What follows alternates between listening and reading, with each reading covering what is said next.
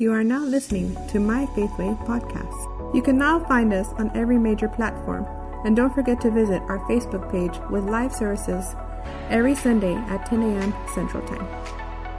If you want to become a partner or simply make a one-time donation, please text the word Faithway to 77977. Click send and you will receive a link for further instructions.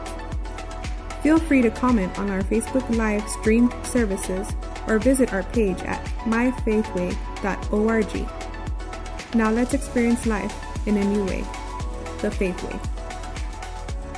About understanding our covenant with God, our agreement with God, and how we can live that out on a day-to-day basis. Because what's happening, in my opinion, is that there are some things that we major on in the Bible and then other things that we don't. And what happens is we end up getting into situations where we're not really sure where life is going. How did I get here? Where am I going? And what happens is you kind of find yourself in life without a map. And really, the number one thing that God is trying to give us on this earth is the assurance that He's looking out for us, that He's got our back, that He's got a plan for us. It was funny because I don't know how long it's been up there, but I just noticed the sign on the way in that's right there as you open the door that says that God has a plan for you and a plan for good. And the thing is, all of that is true, but if you don't know the plan, you really can't be, with the plan. And so that's really, I think every once in a while it's good to go back and kind of review our fundamentals. Because, if you've ever seen, NBA Finals, the Super Bowl, all that stuff, I mean, you can say all kinds of things about the teams that are there, but one of the things that you can always say is that these guys are masters of the fundamentals. It's not about who has the special trick play. It's not about who has, this new way of this new strategy. It's rarely that. What it is people who execute correctly time after time after time. And that's kind of where we want to be. The plan is already set in motion. It's just whether or not we execute. And so today what I'm going to be talking about is, like I said, it's our covenant with God. And so I'm going to start right at the very, very beginning. So a covenant basically is just an agreement. We could say contract. That's not a bad translation, except that these days contracts are only as good as, as somebody's word or the lawyer they get to break it. And so it's kind of famous now that, you have a contract. Well, so what?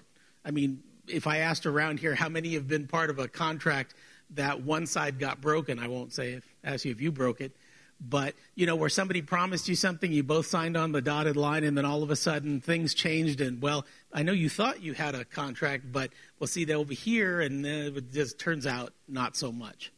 Okay? So maybe contract isn't really a good word for it, but it's kind of the best thing we have. For those of us who are old enough to remember Westerns before those became politically incorrect, you guys maybe remember the idea of blood brothers. And that really is the thing. I think in everybody's heart, that's something that they want to have. They want to have somebody that they can trust. I think that's one of the reasons why you find, so much brotherhood among veterans, because there was a time in their life where basically their life was in their brother's hands.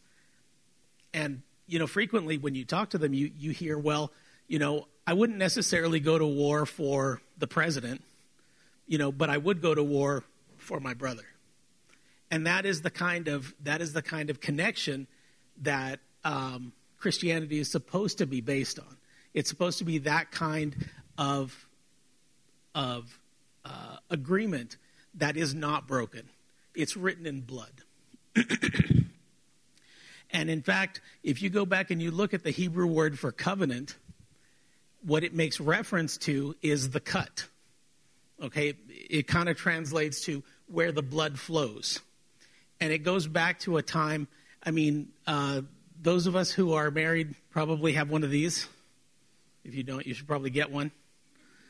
But this goes back to, I mean, it's just jewelry now. And I mean, yeah, of course, it has a lot of meaning, but this is a reference back to something that, a practice that people used to do that we don't do anymore. And so what happened when two people would get married, part of the marriage ceremony was a covenant. And I'll talk about that a little bit more because it's one of the ones we're most familiar with.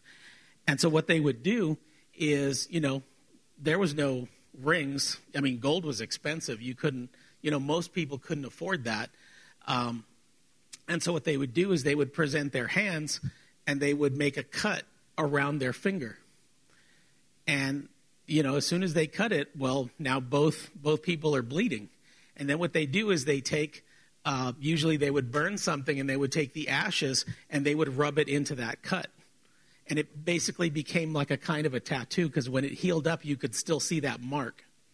And that's why you'll see sometimes in the Bible, they talk about the mark of the covenant. Now, depending on the covenant, there were different things, but the covenant always came with a mark, and the mark was something that was permanent. It was something that wouldn't go away. And because of that, this meant that it was an eternal contract.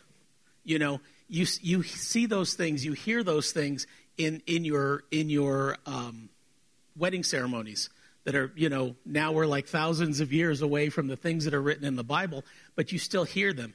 When we talk about a covenant, we have that agreement. And then there's the blessing part and the cursing part. And the blessing part is basically, you know, when two people come into that kind of an agreement, everything they have is now the property of the other person and vice versa. You know, when I've done marriage counseling in the past, which, you know, don't do a lot of, it's funny because what the world tells you, I mean, don't take your marriage advice from the world is pretty much all I can tell you. I mean, at this rate, you know, the world thinks a marriage is something that goes along for about 6 or 8 months until you find a better looking spouse or something. So I wouldn't take my advice from out there. But one of those things that you hear, that's a common misconception. So marriage is a 50-50 proposition. Would you agree? Yeah, you know me too well. That sounds good, right? The world kind of tells you that. That's wrong. A marriage is a 100-100 proposition. You both better give it all or it doesn't work.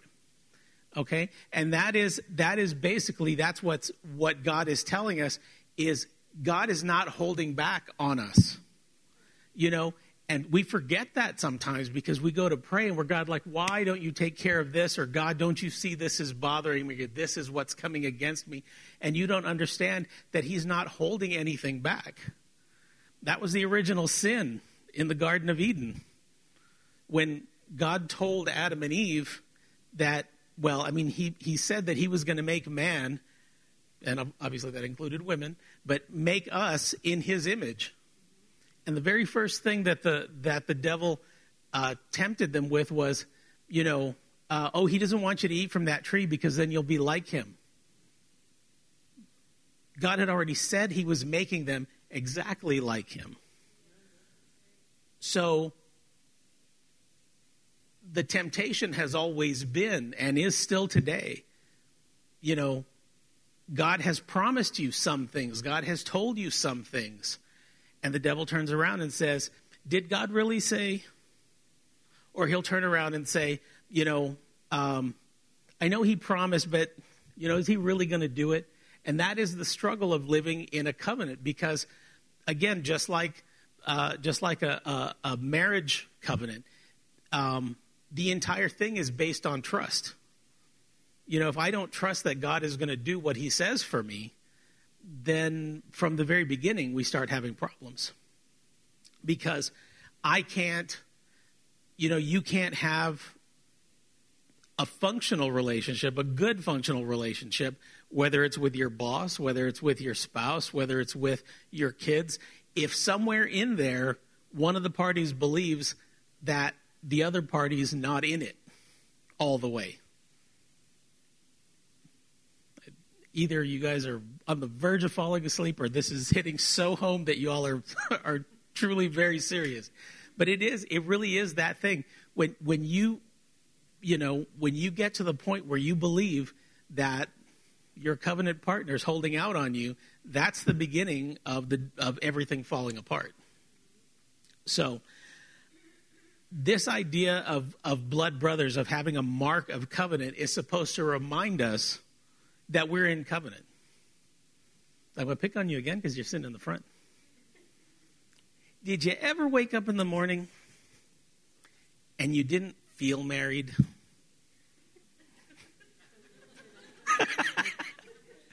Guess what? It doesn't matter because you're still married. Okay? But yet, that's kind of what we do, don't we? We get up in the morning and things maybe aren't that great, and you're like, like you wonder, am I even saved? Guess what? Doesn't matter if you feel like it. You still are. And there's a certain trust in that. I mean, I'm kidding around, but the truth is, sometimes the people you're in covenant with do things that irritate you. That includes God. Now, I mean, he's still not wrong. If you're irritated, guess who needs to change? But nevertheless, that's life, When somebody goes up and does something to you, and then you're praying about it and asking God to please kill them or something, and he reminds you to go over there and ask for forgiveness, you get a little irritated. And yet you have to trust that you're still in covenant, whether you feel like it, or whether that seems like a good idea, whether you wanted to. None of that makes any difference. Some days you get up and you feel like, gosh, I don't even know who has who we could say out in the world has a good marriage. I don't know. But you feel like everything's on top of the world. And then some days you feel like, like a cat and dog got stuck in the same kennel. But guess what? It doesn't matter. If the covenant was real, you're stuck with each other. Might as well learn how to fix it. And that's the same issue that we find ourselves in. We are in covenant, whether we like it or not. And sometimes that becomes a hindrance. Okay, that kind of bogs us down. Okay, so let's go back and look at what happened, because the covenant that we're a part of actually started with Abraham. So we're going to go back and look at that. So I'm going to tell you right now, I'm not going to give a whole lot of scripture references, but I promise you it's all in there. It's all going to start in Genesis chapter 15, and then we're going to hit Romans, and then Philippians, and then Ephesians, and then 1 Corinthians, and then, so I figured we could either talk, and you guys could get it, or I could sit here like a scientist and point to all the references. But I promise it's all still in there. But we're going to start in Genesis 15, and that is when God tells Abraham that he's going to make a covenant with him. And what happens is, right then and there, God promises Abraham that he's going to give him a land to live in, because if you remember at this time, Abraham was just wandering around. So he said, I'm going to give you a land that you can call your own, and I'm going to multiply you so that your children will be as numerous as the grains of sand on the beach. Okay, so this was a promise made to Abraham. Abraham was 86 years old when God promised him that. And he and his wife had never had any kids. So this was a little bit hard to believe, but God said, look, this is what I'm promising you. And the Bible says that he decided to make a covenant so that Abraham would understand, that Abraham would believe that God would do what he said he was going to do.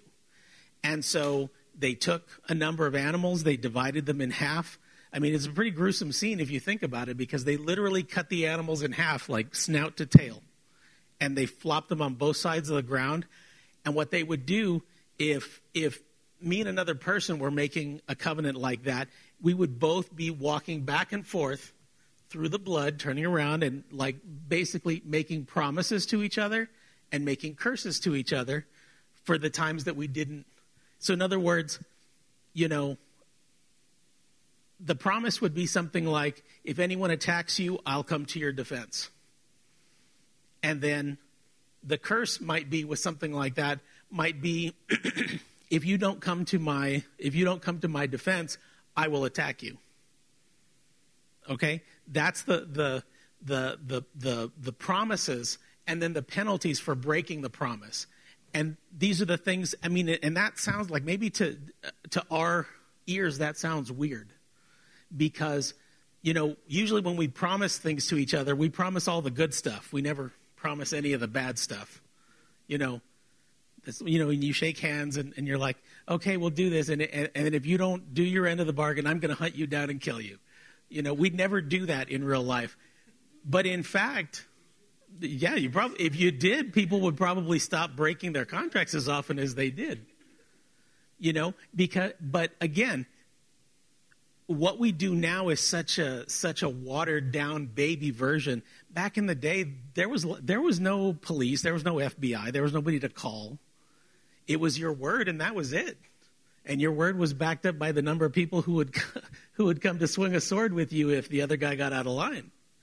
And so this was life and death stuff. And this is what Abram understood, so that when God told him to cut these animals in half and make a trail of blood, God made Abraham to basically kind of pass out. But Abraham didn't walk through the blood. God walked alone. And the Bible says that you could see the lamp of God, is what it calls it, walking back and forth between the pieces. So God made this promise to Abraham. And he told him that he would do those things, that he said that he would multiply him, that he would give him a land. All right. And again, Abraham was 86. Genesis 15, if you want to read it, it's a really good story. All right. Genesis 16, 10 minutes pass. I'm kidding about that. But a little time passes and well, no kids. And so, Sarah decides that she needs to help God along, because, we do that sometimes when somebody promises something and then they're not kind of getting around to it yet. We feel the need to kind of move things along. And again, understand that this is the very beginning of not trusting the person you're in covenant with. So, they hadn't had kids in what, 76 years. 77 years, but apparently a month or two was not in their cards. I mean, God said we were going to have kids. I'm still not pregnant. You know what you should do? You should sleep with the lady that cleans the tent. And Abraham was like, if the Lord wants you, si Dios quiere, there he goes. And so there goes Abram to help God fulfill his promise.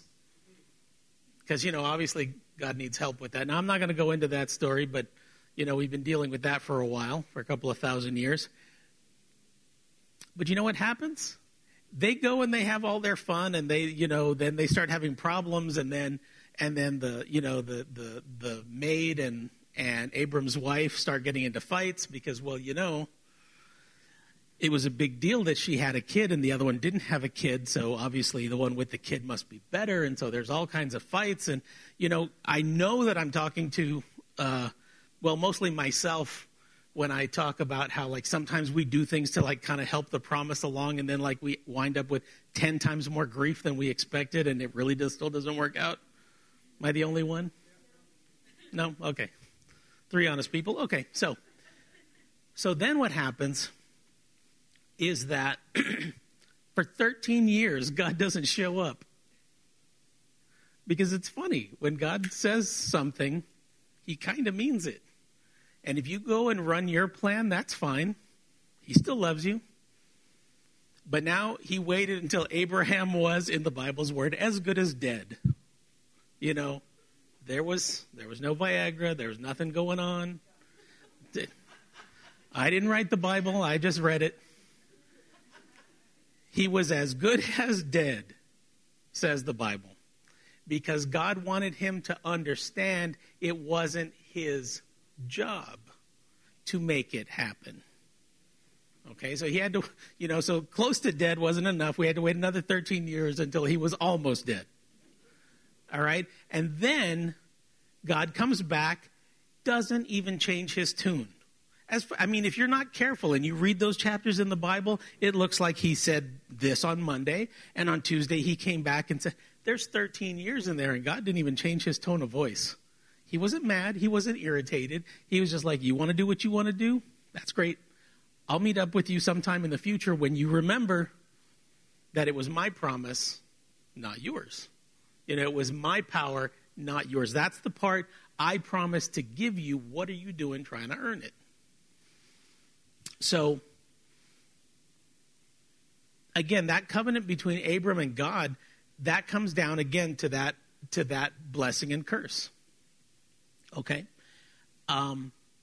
We go back to what we're used to in the modern world, and I know that you guys, like I said, we're kind of a long distance away from this life and death stuff. But even when you look at our marriage ceremonies, we talk about, why would we talk about in sickness and in health? Why would we talk about in good times and in bad times? That is an echo of the blessing and the cursing that people used to do when they would make these kind of agreements.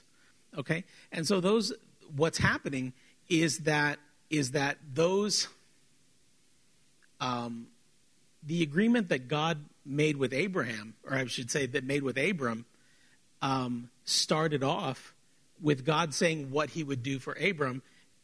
And then, okay, so a little period in the middle here where Abram tried to handle it on his own. But then when God comes back to him and he says, okay, so now that we're all certain that you can't do it by yourself, now we're going to go back to my plan and we're going to do what I said. Okay? And he proceeds to so at this point, it seems like Abram is getting the point. And what ends up happening is that they don't cut another covenant. The covenant was cut the first time.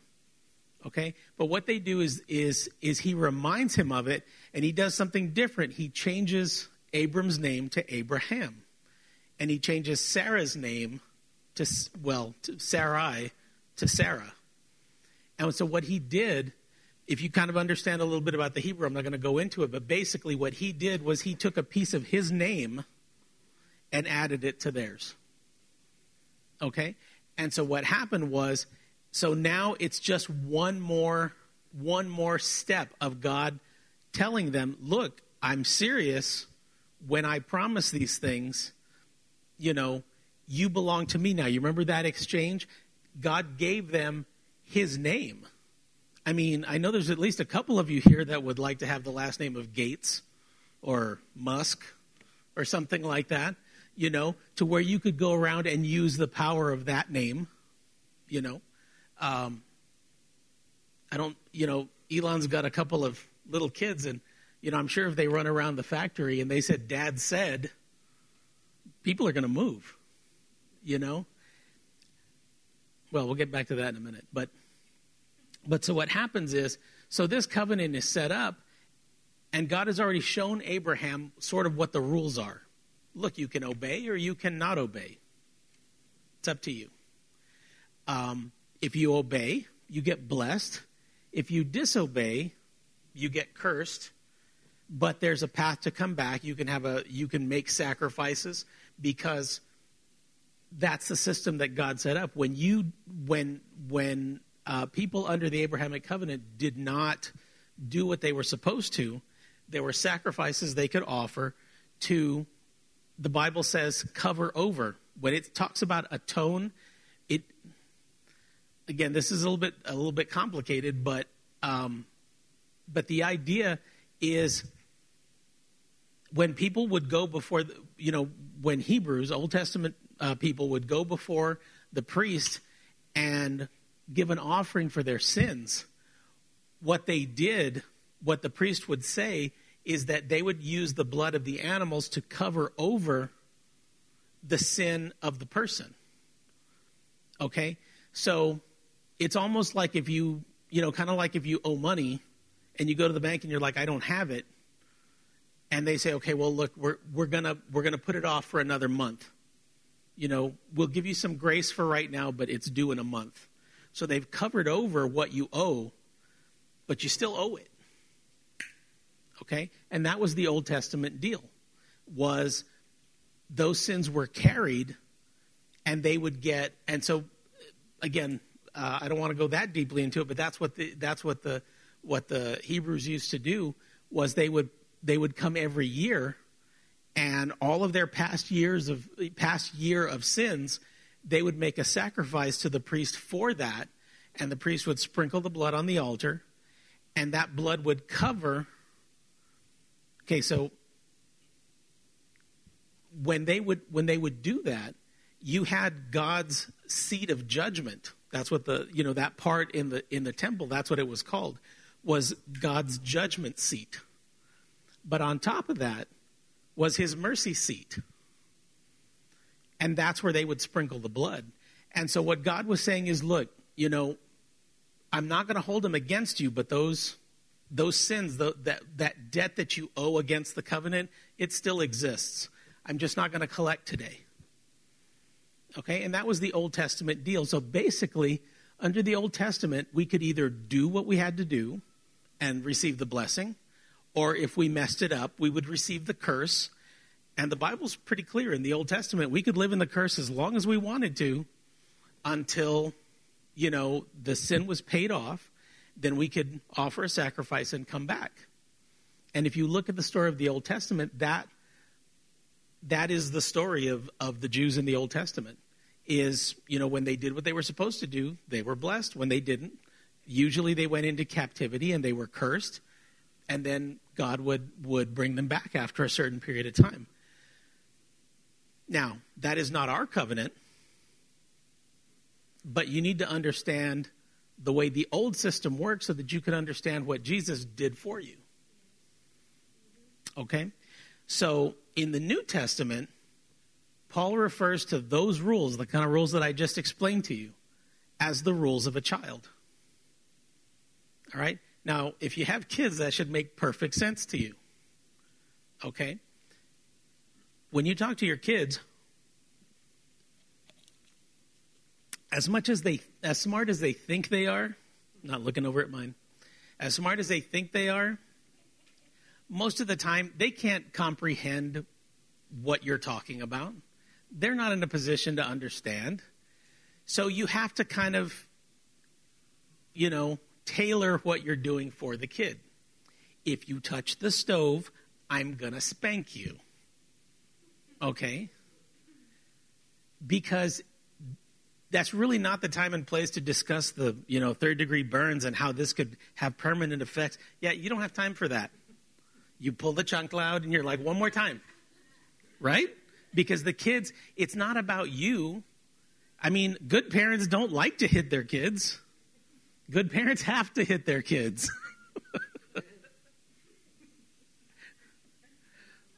Yeah, okay. So the good parents are laughing. Everybody else seems a little stunned. I know this is not politically correct. But it's like I said, what is easier to get over? A chancla of the behind or a third-degree burn from sticking your hand on a hot stove? So these are rules for kids. Do what I tell you or bad things will happen. These are, again, this is the Old Testament. God's telling people very bluntly, this is the right way, this is the wrong way. Do this, pow-pow. Yeah, I mean, you all get it. Okay. Why don't you talk to them like grown-ups? Because they'll smile and they'll nod and they'll do exactly what you said not to do anyway. I mean, not looking in the mirror about you with God or anything like that. I mean, it's not like he would tell you something bluntly and then you would just go out and do it anyway. We'll get back to that. Because, you had better ideas. It's that mom doesn't want me to have any fun. It's that God doesn't want me to have any fun. Whatever. Okay. So God's word clearly says that none of us will be justified by the law. And all he means by that is, look, this is the standard, But just so you know, you'll never make it. You know, I know you think you're good enough to earn it, but you really can't. There's just too many rules. Perfect, when God says perfect, he means perfect. And we can try and we can be real good, but we're never really going to earn it. Okay? And so this is the simple idea. If we do right, we get blessed. If we do wrong, we get cursed. And basically, the idea is under kids' rules, you have to earn it. You know, how does a little kid make mom and dad happy? Just do what they said. That's it. Just do what they said. Okay? Is that going to work for their whole lives? No. But that'll work from like 2 to 20, give or take. So now let's look at what happened with Jesus. Jesus was born into the Old Testament. So, I mean, I know that's kind of a weird thing to say, but basically the 4 Gospels are actually technically Old Testament. And that's why Jesus does and says some odd things that don't make sense, because he's literally, everybody he's talking to is still under the Abrahamic covenant. He doesn't have a new covenant until after he is crucified and resurrected. So before then, he's trying to explain to people under this law, under the kids' rules, basically he's starting to explain to them, you guys think you're good enough, but you're not good enough. That's why he had so many run-ins with all the Pharisees and all the priests and telling them, you know, you look white on the outside, but in the inside, you're all full of dead men's bones. That's what he's talking about is, you know, you've perfected looking good, you know, presenting this picture to the outside world, but God sees your heart and he sees that all you are is just a good actor. Okay, so what Jesus did was he stripped himself of all the privileges of being God. Now, he was still God. We don't get into the heresy of saying that, you know, that he was not God anymore. But what he did was he didn't use his authority as God. I mean, you can see that in when they come to arrest him and he's like, you know, the centurion's like, we've got you. And Jesus is like, are you kidding? I could snap my fingers and a legion of angels would be here and there wouldn't be left of it. You know, if one angel destroyed Sodom and Gomorrah, 6,000 of them, there probably wouldn't even be a greasy spot left. Okay, but what he said was, I could. And then he handed himself over. So he could have done these things, but he didn't. What he was trying to do was demonstrate to us, and for the rest of history, that the covenant could be fulfilled. Okay? And so in doing that, he won the blessings of that covenant. Okay? So God's covenant with Abraham was actually fulfilled perfectly by Jesus. And that's why he said, I didn't come to do away with the law. I came to fulfill the law. He came to show people what it was like to do it right. Okay? But then, you know, so he earned, remember I said, kids' rules. Okay, you have to earn the blessing or you earn the curse.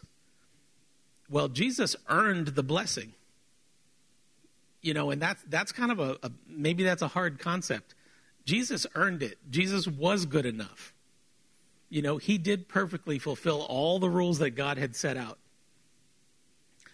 But then something happened.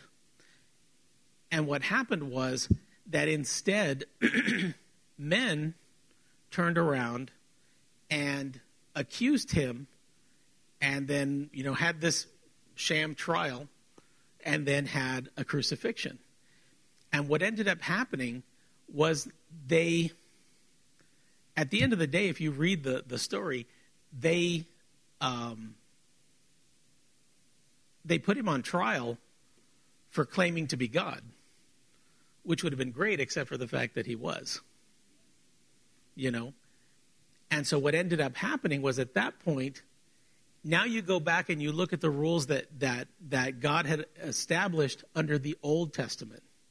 And remember, we went back to that, or when I was telling you about that, I said that what they would do is they would say, okay, so today you're coming with the sins that you had this year, and you're going to give us this animal, and we're going to transfer the sins onto that animal. We're going to kill it, and we're going to throw its blood on the altar, and that's going to cover over the sins, and you can be good for the whole year. You know, you still owe the debt. You still owe the debt of your sin, but we're not going to collect this year. Okay? What happened here was something else. What happened here was all those sins from all of history that had been laid up, and God said, God said, I'll charge those later. You know, the atonement, the covering over of sin. Okay, well, payday came. Okay, and all the sin that we would commit in our lifetime, that also was laid on top of him.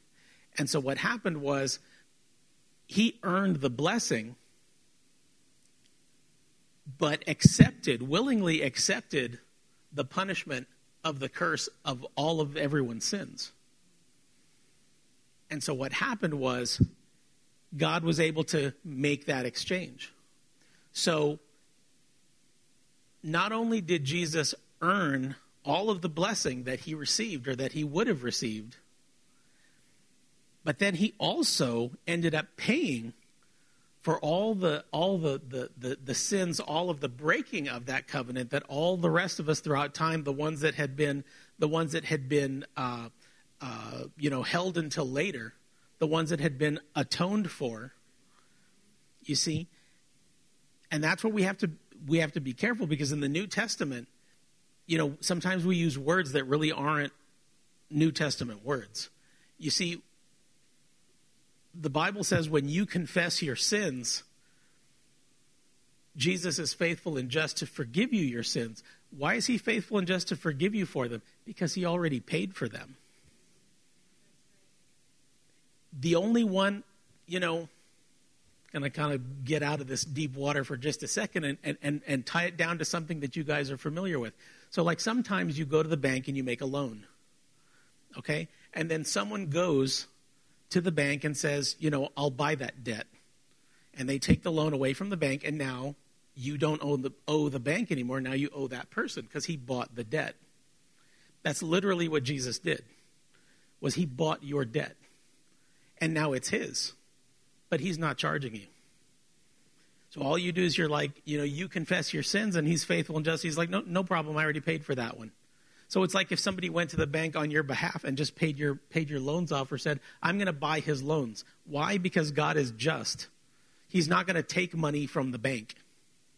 Okay? Still needs to get paid. So he pays off the bank, and now he owns the debt. But he chooses not to collect from you. All right? So what has happened now is that Jesus has paid our debt. And what happens is he has the ability, you could say, I mean, he could, if he wanted to, try to collect from you. Okay? But that's not what he wants to do. The Bible says, it's funny because if, you know, the Old English doesn't really like click with us today because it's not modern words, but the Bible says that the handwriting of the ordinance against us was blotted out. Nobody talks like that. What that means is it's like you go to present the bill of what you owe, and there's not even any words on the page. A lot of times you'll see like these T-shirts, which it's a good idea, where they show a cross and then there's a bill like nailed to the cross and it says paid. Yeah, not even that. The Bible was clear to say there's not even a record. When Jesus bought your sin, he tore up the note. There's no note that says paid. You're just paid off. And that is Jesus fulfilling the covenant between him and God. Now, up to that moment, that really didn't involve us. But then Jesus turns around and offers us the ability to get in covenant with him. Okay, and that has different rules. That's why we have the Old Covenant, the Old Testament, and the New Testament, the New Covenant. And what happens here is just that we have to understand our position now is that we are people who we spend so much time worrying about sin and things like that. And the New Testament really isn't about that. Sin has been dealt with already. Okay? What it means is just, are you in communion? Are you in covenant with Jesus or not? Because everything else has already been paid. The question just is, in other words, how do I, all right, I have to use my kids as an example. I know they hate it. But it's you gotta do it with family, because otherwise you think God and us, and it's really not. It's God. We're God's family. Okay? So as the dad, the kids have figured that their bills are my bills. Okay? And all the parents said amen. So what happens, though, is, all right, so as the dad, I mean, come on, we've all done this before. Somebody comes up to you and, excuse me, sir, one of your kids bought a shirt for me, a Spirit shirt from school, and it's $10. What do? You pay it. Right? Right. Because covenant. Okay. Totally forgot where I was going with that. It is a good point. No, but so what? Oh, right. Okay, I remember now. So what happens is, I mean, that's just the deal. If I didn't want if I wasn't up for that, I wouldn't have had kids. You know what I'm saying? It comes with the territory. Okay, but let's just say that for some reason, my kids, they don't like me. I'm too mean. I'm too whatever. So many rules, all kinds of stuff. And they want to do it. So they have these bills. They can't pay them. But they're refusing to accept their covenant with me. So they can live like they owe $10, even though they don't owe anything. I mean, you understand where I'm getting at? What I'm saying is we have to bring this down to a level that we can understand, because see, what's happening is when we reject God's covenant, when we do things differently, and I'll get back into that because it's super important, but when we don't play by his rules, then what happens is, we run around trying to figure out how we're going to do it when God has already said he did it. And now, hopefully, you're starting to see connections back with, Abraham's boo-boo back there, where he had to, he went in and, had fun with the maid because God needed a little bit of help. I mean, I know God said, but, God, this way seems pretty good. I mean, come on, have you not ever said that, where God promised you something and then you kind of tried to, give him a little help? Okay, hopefully it wasn't with the maid, but I had to say that. Y'all were too serious. But so what happens is, I mean, it's like I said, come on, we've all done it. God said that we would be blessed to be a blessing. And so then we went out there and tried to make something happen, because that's what the world's all about. You got to make it happen. If you don't toot your horn, nobody's going to toot it.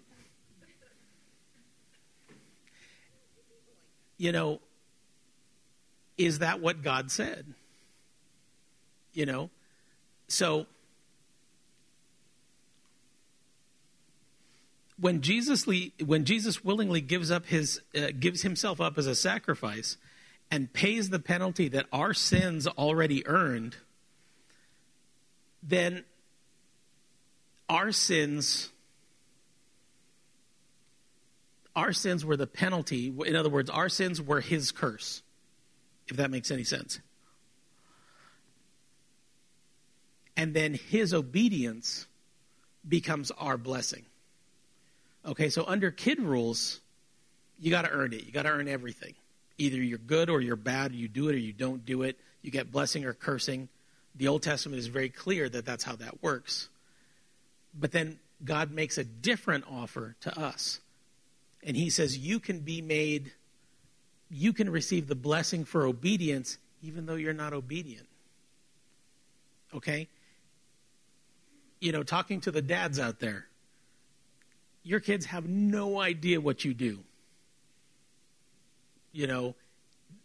Hopefully, no, I'm pretty much 100% because we're South Texan and that's just, guys are a little bit different down here. No matter how much the world squeezes you, you don't tell your kids. You don't come and cry to your kids, and you don't understand, they made me work 3 extra shifts this week. You don't. You just shut up and do it because, you're the dad. That's what dads do. It's not your kid's job to worry about the light bill. Okay? But what happens is that your work can become their blessing as long as they're obedient. Okay? Your deal with your kids is different than your deal with the company, if that makes any sense. Okay? Their deal, how can I put it? So you go out and you do whatever you have to do, to earn your money for the month. And then the kids come in and they need things. But then a different kind of covenant kicks in. Because what happens is they can either be obedient or they can be disobedient. And then that's different. It's not a law, for example. But if you're telling them to, most parents don't push it too hard. I think some parents don't push it hard enough. But, whatever it is they need to do or they should be doing around your house, whether it's cutting the lawn, taking out the trash, cleaning their room, doing the laundry, whatever it is that you set up for your kids to do. And they just, I don't know, the word snot comes to mind. They don't want to. I don't feel like it, man. Leave me alone. That's fine. You're probably not going to beat them. But when it comes, when you're at the store and you got a few extra bucks and you see, the little toy that one of them wants, you know what? You can't really get it for them. You might want to, but you say to yourself, you know what? If I do that, their little kid mush brains are going to turn that into approval. And so, come on. We already know, most of us have been to Walmart. And you see the kids screaming and yelling. Hopefully that's not you. You see the kids screaming and yelling and cursing at their parents for them to buy them a toy. You know what's going to happen if the parent breaks down and gets that kid that toy. This is going to be a show every day for the rest of their lives. Okay? And if you're a good parent, you can't afford for the kid's sake to let that happen. And so understand that now, as New Testament Christians, we're in a different covenant. We're in a covenant with Jesus. He's already got everything. He wants to give it to us. He's predisposed to give it to us. But if we're acting like idiots, he's got to keep his hands in his pockets. Because if he does, you'll kill yourself. And he'd rather have you broke than dead. Sorry if that hurts, but it's just the truth. So when when you stand there and I'm just going to go ahead and say when you're desperate before God, because that happens. It just happens. Things are not working the way you thought they would. And there's a part of you that says, And your mind brings up that list. I go to church and I read my Bible and I pray a lot and all that stuff happens and that's great. But you're still wondering, why isn't this working? See, the problem is you're going back to your kids' rules. You're going back to Old Testament. I earned this. Where's payday? Not understanding that God said, you can't earn it. You can't pay it. You're coming up to a $1 million bill with your 3/4 going, I'll pay it. You can't. Yeah, if you guys actually like start seeing that that's what God hears when you try to show him all your Bible reading, and your bills ain't paid. Ouch. Okay, anyway, you have to understand that you're trying to earn something and you don't have enough. You don't have enough to pay it. What you need, so you're dipping into the wrong covenant. It's not that it doesn't exist. God will take you earning it. His covenant hasn't gone away. You just don't have enough to pay. And you standing there telling God, I can do this. You standing there telling God that you can do this when he knows how much money you have in there's no way you're going to pay this bill. What are you doing? You should be looking at your new covenant and saying, look, God, I realize that whatever's going wrong here, you've got it covered. What do I need to do? You see, parents know that there is a very straight connection, and it's not far, between a kid when you tell him, take out the trash, feed the dogs, whatever, that they're like, yes, sir, and they go and do it. There's a very short line between that and that kid getting a car, getting their toy. You know what I'm saying? If they do what you tell them to do, in other words, what they have to do to stay in covenant with you as the dad is a lot less than what they earn. Taking out the trash does not earn you a car. But if you're obedient to your parents and then your parents are able to get you a car, that's a whole different story. Okay? Again, can you go earn enough to get a car? Sure you can. It's going to be a lot of work. Might be easier. Listen to your dad.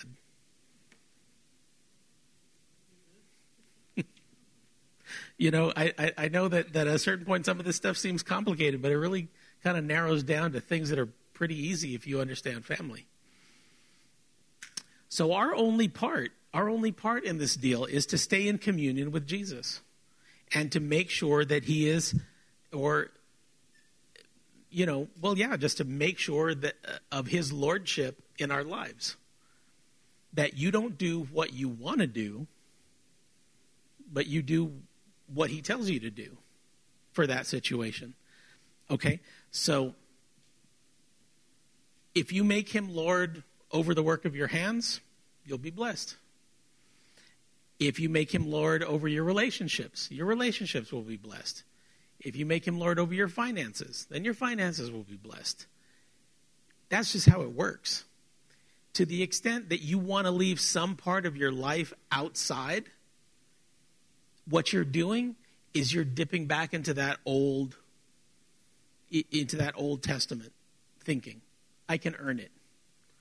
I know God says do this. I know God says forgive my enemies, but I don't want to do that because you don't understand what they did. So what you're doing is you're shutting the door on how your act of obedience opens the door for God to bless you with something bigger than you can understand. And you're saying, no, I want to extract vengeance, or I want to hold them accountable, whatever it is that goes through your head, whether it's in a relationship, whether it's in, again, it's like I said, that there's a very short line between obedience in the little things that God tells you to do and blessings that are far larger than what you earned. Because it's not about what you earned. This is family. This isn't contract with a boss. This is family. And it's like I said, if I tell my kids, oh, don't worry about it, I'll take care of that. We go out for lunch or whatever, and I said, no, I'll pay. Okay?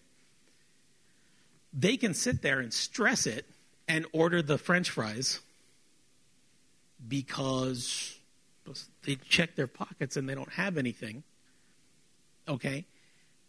If they're in good with me, don't worry about it. I'll take care of it. I have more than enough money to pay for the fries. I can even get you a baked potato if you want. That's the deal. Okay, so what happens is we continue to remain out of covenant with God in that area, whatever area that is. I mean, I'm assuming, as I look across here, I don't see anybody who hasn't been up, to give their life to the Lord before. Okay, which also means you guys aren't doing your job, but that's another story. Just had to throw that in there. But what that means is every single person, I can just say that I know, because I know God, that everybody here, everybody's needs in every area of their life is already met. Okay? But you may not be experiencing that in your life right now. And the question is, are you performing your part of the covenant in that area?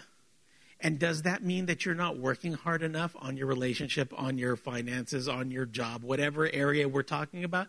No. What you're not doing is you're not asking God what he wants you to do in that area and then doing it. Because sometimes it sounds stupid, or it sounds like how does that even work? Okay, but again, you're trying to make sense out of family, and family doesn't always make sense.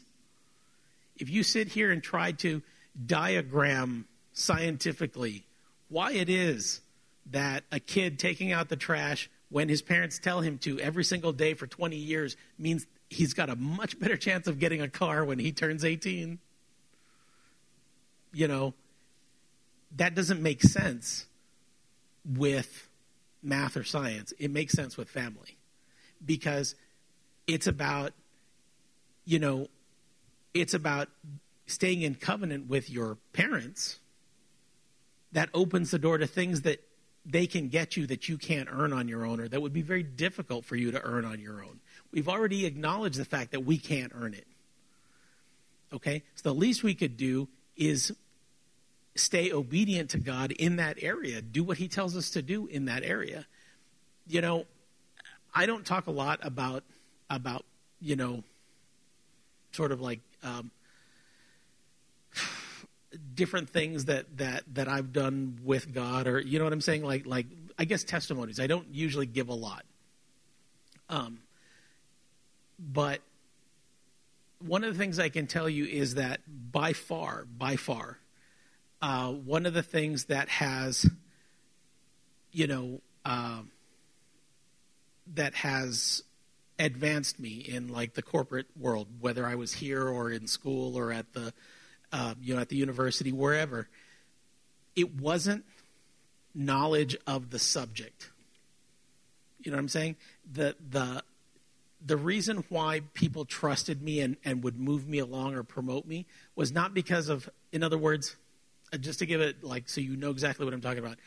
When I became a principal, I was not made a principal because of how awesome a principal I had been somewhere else, or how much I could, impressively show them about principling. That's not what it had nothing to do with that. What it had to do with is all the things that I learned here. Okay? Can you be counted on? Can you be drama-free? Can you, are you looking for what you can get or what you can give? All of those things are what opened the door for me. And now on the other side, now that I'm an employer, not an employee, well, I'm both actually, but as an employer, when we go out to look for people to hire, I don't look for a lot of the things that you would think. When I pick up somebody to work in the classroom, let's say a math teacher, I'm not looking for how much math they know. I can give them math. I can teach them on math. What I'm looking for is are they a person of their word? Are they a person who can be trusted? Are they a person who, will see a need and try to meet that need? Is this someone who's teachable? Why? Because those things, how much you know about math, how much you know about welding, how much you know about electrics, or, whatever it is that you do for a living, that's actually not very relevant to the corporate world, because they can teach you stuff. What they want to know is, can you be trusted? Can they make covenant with you? I mean, I know that sounds odd, but every single person here who has experienced that knows that, yes, you've got to be good at what you do. You can't be terrible at it, but you have to be able to be counted on. You have to be reliable, and that, because if you're not reliable, none of the other stuff makes any difference. What difference does it make if you're the most awesome whatever most awesome accountant in the world? You never show up to work. So what's the difference? I'd rather have somebody who makes mistakes half the time, but is constantly hitting it and learning every single week, because in a while they'll catch the other guy and they'll pass the other guy. You see what I'm saying? And so that is the basics of understanding the covenant, because a lot of times what happens is, I know we went really real for a minute, but now we pull it back into sort of like the bigger areas of life. What happens is we don't receive from God because we're too busy, either trying to get it our way, not being patient, not liking what he told us to do. I had an argument one time with somebody about pastor. He knows, so I'm not telling him. I mean, it's not something he's never heard. But this was, many years ago. I had just kind of started with the church. And they were like, well, do you just do whatever he tells you? And I'm like, yeah, pretty much. And they were like, I can't. That's literally a quote. Anyway, and I'm like, look. And I said, if it's not illegal and it's not immoral, shut up and do it. Why? Because if you've ever tried to teach anybody anything, like at work or at home or anything, if they know more than you, just shut up. Just shut up. I know you've had people like this at work, yes? Okay, but no, you need to do, no, when at my place, we used to do it like this. Okay, well then do it the way you want to do it, because you're wasting your breath. You have to be able to shut it off and just say, okay, God, I really and truly, or let's make this easier, Dad, I don't understand why you constantly want me to throw out the trash. It's hardly even full and it barely smells. And I don't understand how me doing that is gonna make you that much more, ready to buy me a car when I get my license.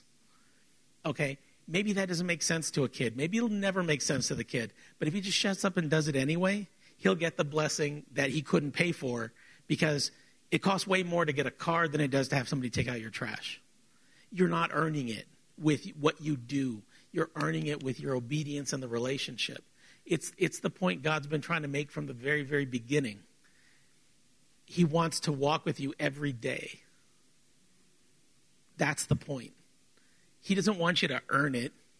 He wants you to be there.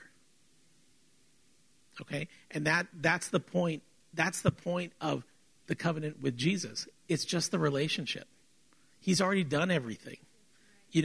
The stuff that he asks you to do, maybe it doesn't make sense, but it's for your benefit. Trust me, because God's not getting anything out of this deal other than spending time with you. So I mean, that's really all he wants.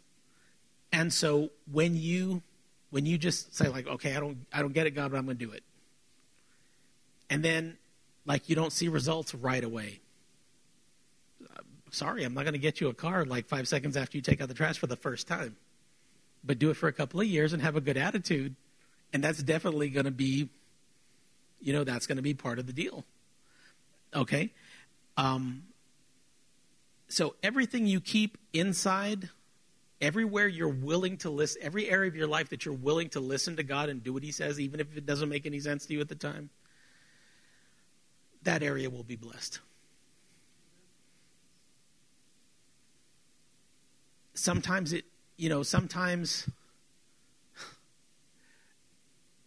sometimes you want it to come faster, but I just don't know what to say. You're not thinking right. You're not thinking right. Because, I mean, I've seen this. This happened at school. So every year, our kids get ready to graduate. Our 12th grade gets ready to graduate, and we start hitting them. Oh, look, here's this scholarship. You need to apply for it. There's another one. Here's this one. Apply for this one. Apply for that one. So many kids, right or wrong, refuse to even fill out the paperwork. They don't feel like it. Okay? They don't feel like it. I bet you when they're working a minimum wage job, serving coffee at Dunkin' Donuts for, they could have gotten $1,000, $1,500, $500, by filling out a piece of paper. And now instead they're going to have to go work, I don't know how many hours, and then of that, how much are you going to get to keep? How many hours of working at Dunkin' Donuts would you have traded for filling out that piece of paper like once it went bad? Once the opportunity passed you by. And we try to explain this to the kids, but they're not the only ones. The reason why I'm bringing this up because that's us. God tells us forgive, and we're like, I don't want to. I'd rather just carry this for a couple of years and make my life bitter and make my kids hate me. You laugh because it's true.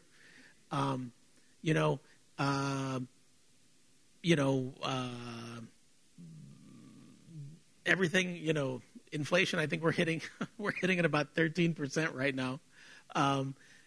Nothing's affordable. Okay, that's fine. What did God tell you to do? Well, okay, God said tithe. Well, God didn't go up. It's still 10%. You still get access to all of God's financial covenant for 10%. You want to try to earn it? Knock yourself out. I'd rather take out the trash. That's just me. Bottom line is, if whatever part of our life, it's not about it. Only God knows your heart, right? So if God knows your heart and, only God knows whether you're playing with him or not. Okay, I don't. You can be like those Pharisees and look all, pretty and white on the outside and all full of death on the inside. I don't know. Okay, but God does. And so I'm not I'm not judging you as to that, but what happens is if you have accepted Jesus as Lord and then you don't, okay, we're going to get a little bit serious here for a second. If I take a kid and I adopt them and I go through the process, legal adoption, they're my kid, and they don't like me, and we don't get along real well.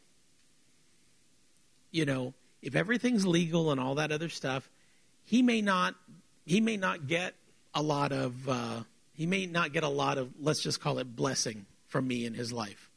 I can't really do anything for him because he's going to use it to go, do drugs or get messed up or, all kinds of different things that kids can do when they're not living right. All right.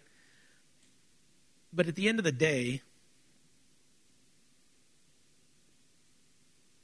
if something were to happen to me, they would probably get an inheritance. Okay? Why? Well, because they're my kid, not because they earned it. All right? So we're kind of in the same situation with God. If we're honest, okay, and we allow God to adopt us into Jesus' family, and then we proceed to not do anything he says. Like, only God can judge. I mean, I could say something. There's a really good chance I'm wrong. There's people right now that are living like, they're best friends with the devil. But it could just be that they're adopted and completely not doing anything that they're supposed to. I don't know that. It's not my job to judge that anyway. So only that person knows whether they're fooling or trying to fool God or not. I mean, they may fool me, but they're not going to fool him. And so what happens is we're not going to earn heaven with our obedience. Okay? But then if you also say, well, I'm going to just do whatever I want to in this life and it's, it doesn't matter. Well, you're making a mistake of a different type, because what happens is, I hope for your sake that you are right about, it's hard because, not being not knowing not seeing people the way God sees them, like, in other words, knowing the absolute truth about whether a person has given their life to God or not, it's hard to say. But what I'm saying is you as a person should know that. If I come up and kick you and say sorry, and then come up 5 seconds later and kick you again, and I do it, 10 or 15 times, and every time I say I'm sorry, you might start to get the idea that I'm not really sorry. Okay?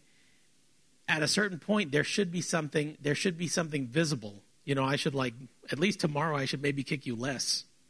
If I'm serious about it. Okay, it's the same thing with God, because some people take God and they're like, okay, I said a prayer, so now I've heard people say it. If I don't sin, then Jesus' crucifixion was for nothing. I'm like, good Lord, you must not. Absolutely true. Okay, again, I spent half my life in a Catholic church. I've heard that too from over there. If you don't have anything to confess to the priest, then what's he even doing there? I'm like, that's not how that's supposed to work, but okay. That's like, I slam my hand in the car door 10 times because it feels so great when I stop. I don't understand the thinking, but that's, so I can't judge how people live, but what I can tell you is, you have to examine your own life and see, okay, first of all, am I in covenant with Jesus? Did I accept his sacrifice on my behalf? Because if you really did, that should change something. For as much as God has done for me in my life, I would hate to think that something I do adds another thorn, adds another stripe on Jesus, because I'm not an idiot. At least I try not to be. And so, only people can answer this for themselves. But if you've already done that and you have a lot of faults, but you are still pointed in the right direction, don't worry about it. You're still adopted. But don't let that make you comfortable, because the truth is, yeah, you can die and go to heaven, but you won't live the life that God wants you to live down here. He wants you to live in peace, joy, health, prosperity, everything. And it's not even for you, because you could just die and go to heaven and have all those things without even earning it. Okay? The reason why he wants you to give it a shot down here is because then you can be a witness for other people and say, how are you making it in a town that, doesn't have one major industry? Well, let me tell you about God, because God does things that, don't make any sense, and so basically all of that, what I was saying is it takes a little more difficulty to live like an adult in the covenant, right? As your kids start to get older, you have to stop, with the no because I'll spank you. And you have to start trying to get them to understand that they shouldn't do it because it hurts them, not me,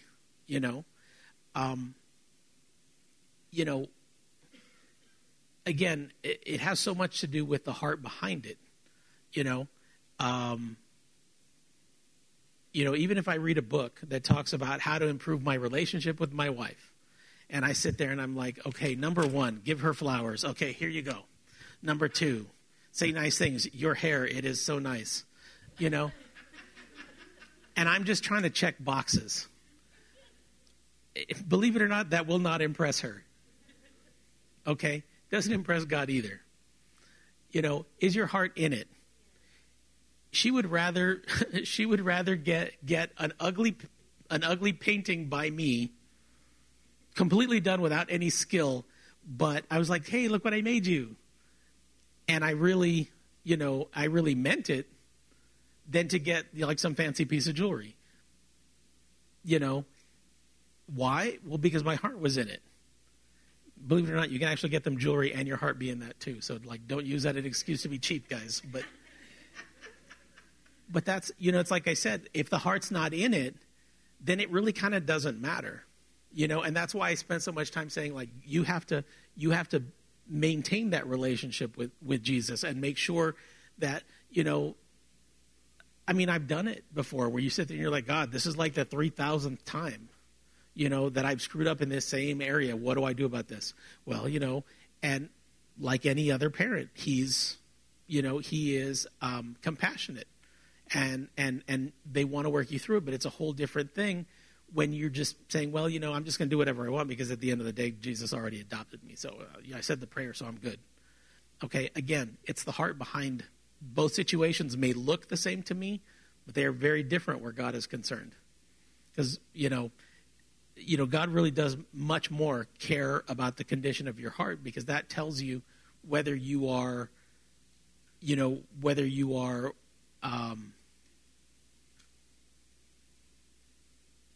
appreciating what he's doing for you or you're just, you know, being a brat. So, so basically every part of our life that we leave to the lordship of Jesus, he will talk to us. And if we do what he says in that area will begin to improve. If you don't, you know, he'll still talk to you. If you don't do anything about it, he'll be just like he was with Abraham, and maybe 13 years later when you can't handle it, you can't handle the wages of your own disobedience, you know, he'll talk to you then.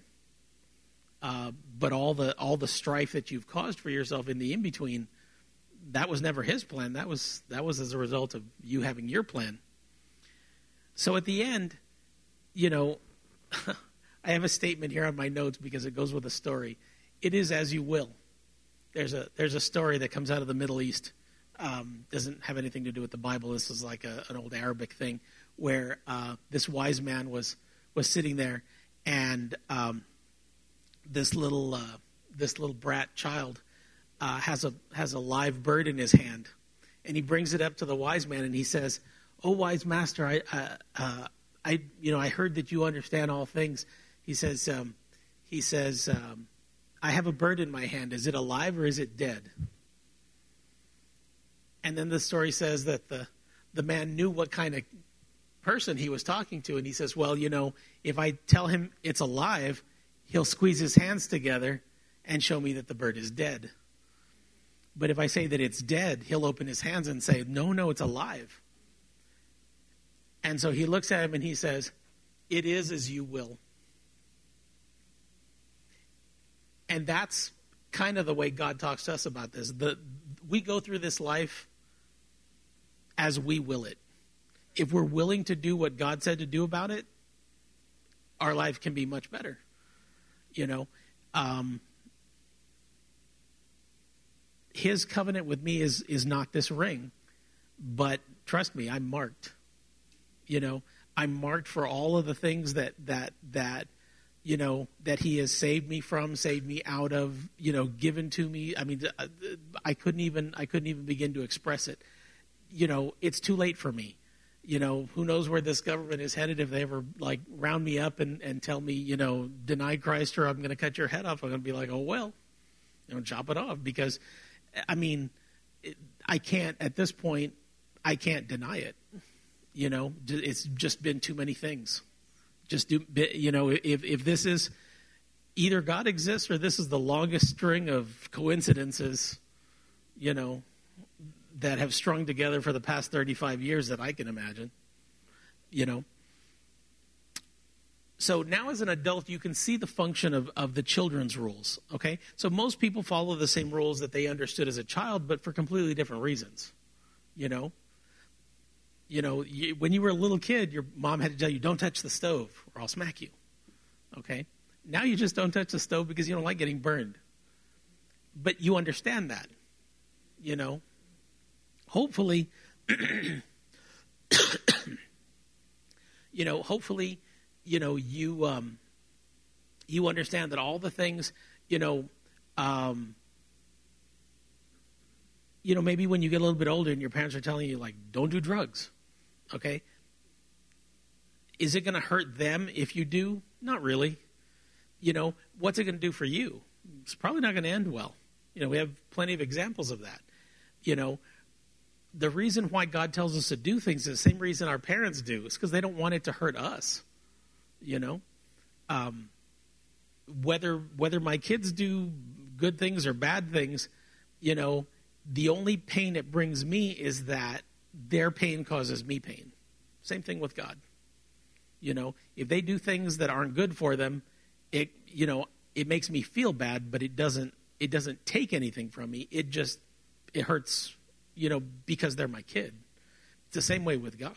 You know, he's not going to love you any less if you do dumb things, but it hurts him when you know, because he knows how you could be living and he can't. So, you know, now as a Christian, when God tells me to do something, I really do try my best to do it. Sometimes I understand it. Sometimes I don't understand it. But I trust that if I do what he tells me to do, that the windows of my blessing will stay open. So the thing is that a lot of times as Christians, we kind of refuse to grow up. And we stay having to, fight like lawyers about, you know, what God said to do or not do.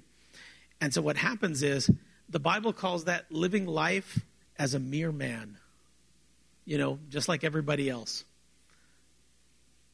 In economic times like what's happening right now, we should not be going through it. You know, we should not be suffering from it. When disease and pandemics come around, we shouldn't be suffering from that the way the world is. We have access to things that the world doesn't have access to. The only question is, I mean,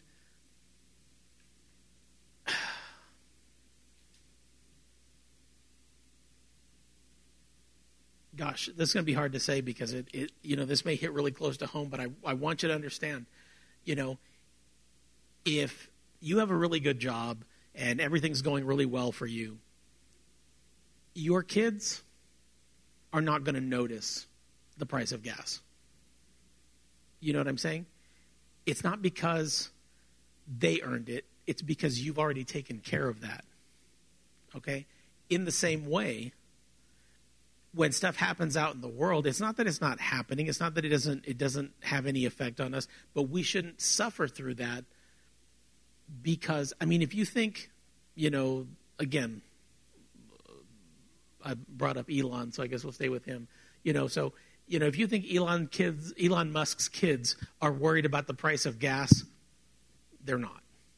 Okay?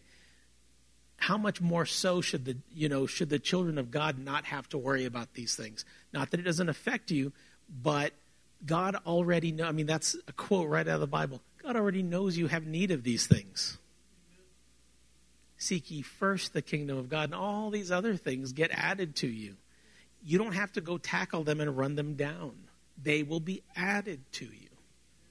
So if something's not working in there, that part of your life is just not under. I mean, I don't know how else to tell you, because for me to deny that's, in other words, the only explanation I can have, you know, if I'm hard on you, will you forgive me? Okay. So don't say anything out loud. I mean, but is every single part of your life working perfectly? No. Okay. Me either. So don't feel bad. But I have to have, like, both of us have to have the willingness to say, okay, like I've got my area, you've got your area that you're thinking of. Okay, one thing I do, I mean, again, I'm not God, but I'm pretty sure you're saved. Okay, I'm pretty sure I'm saved.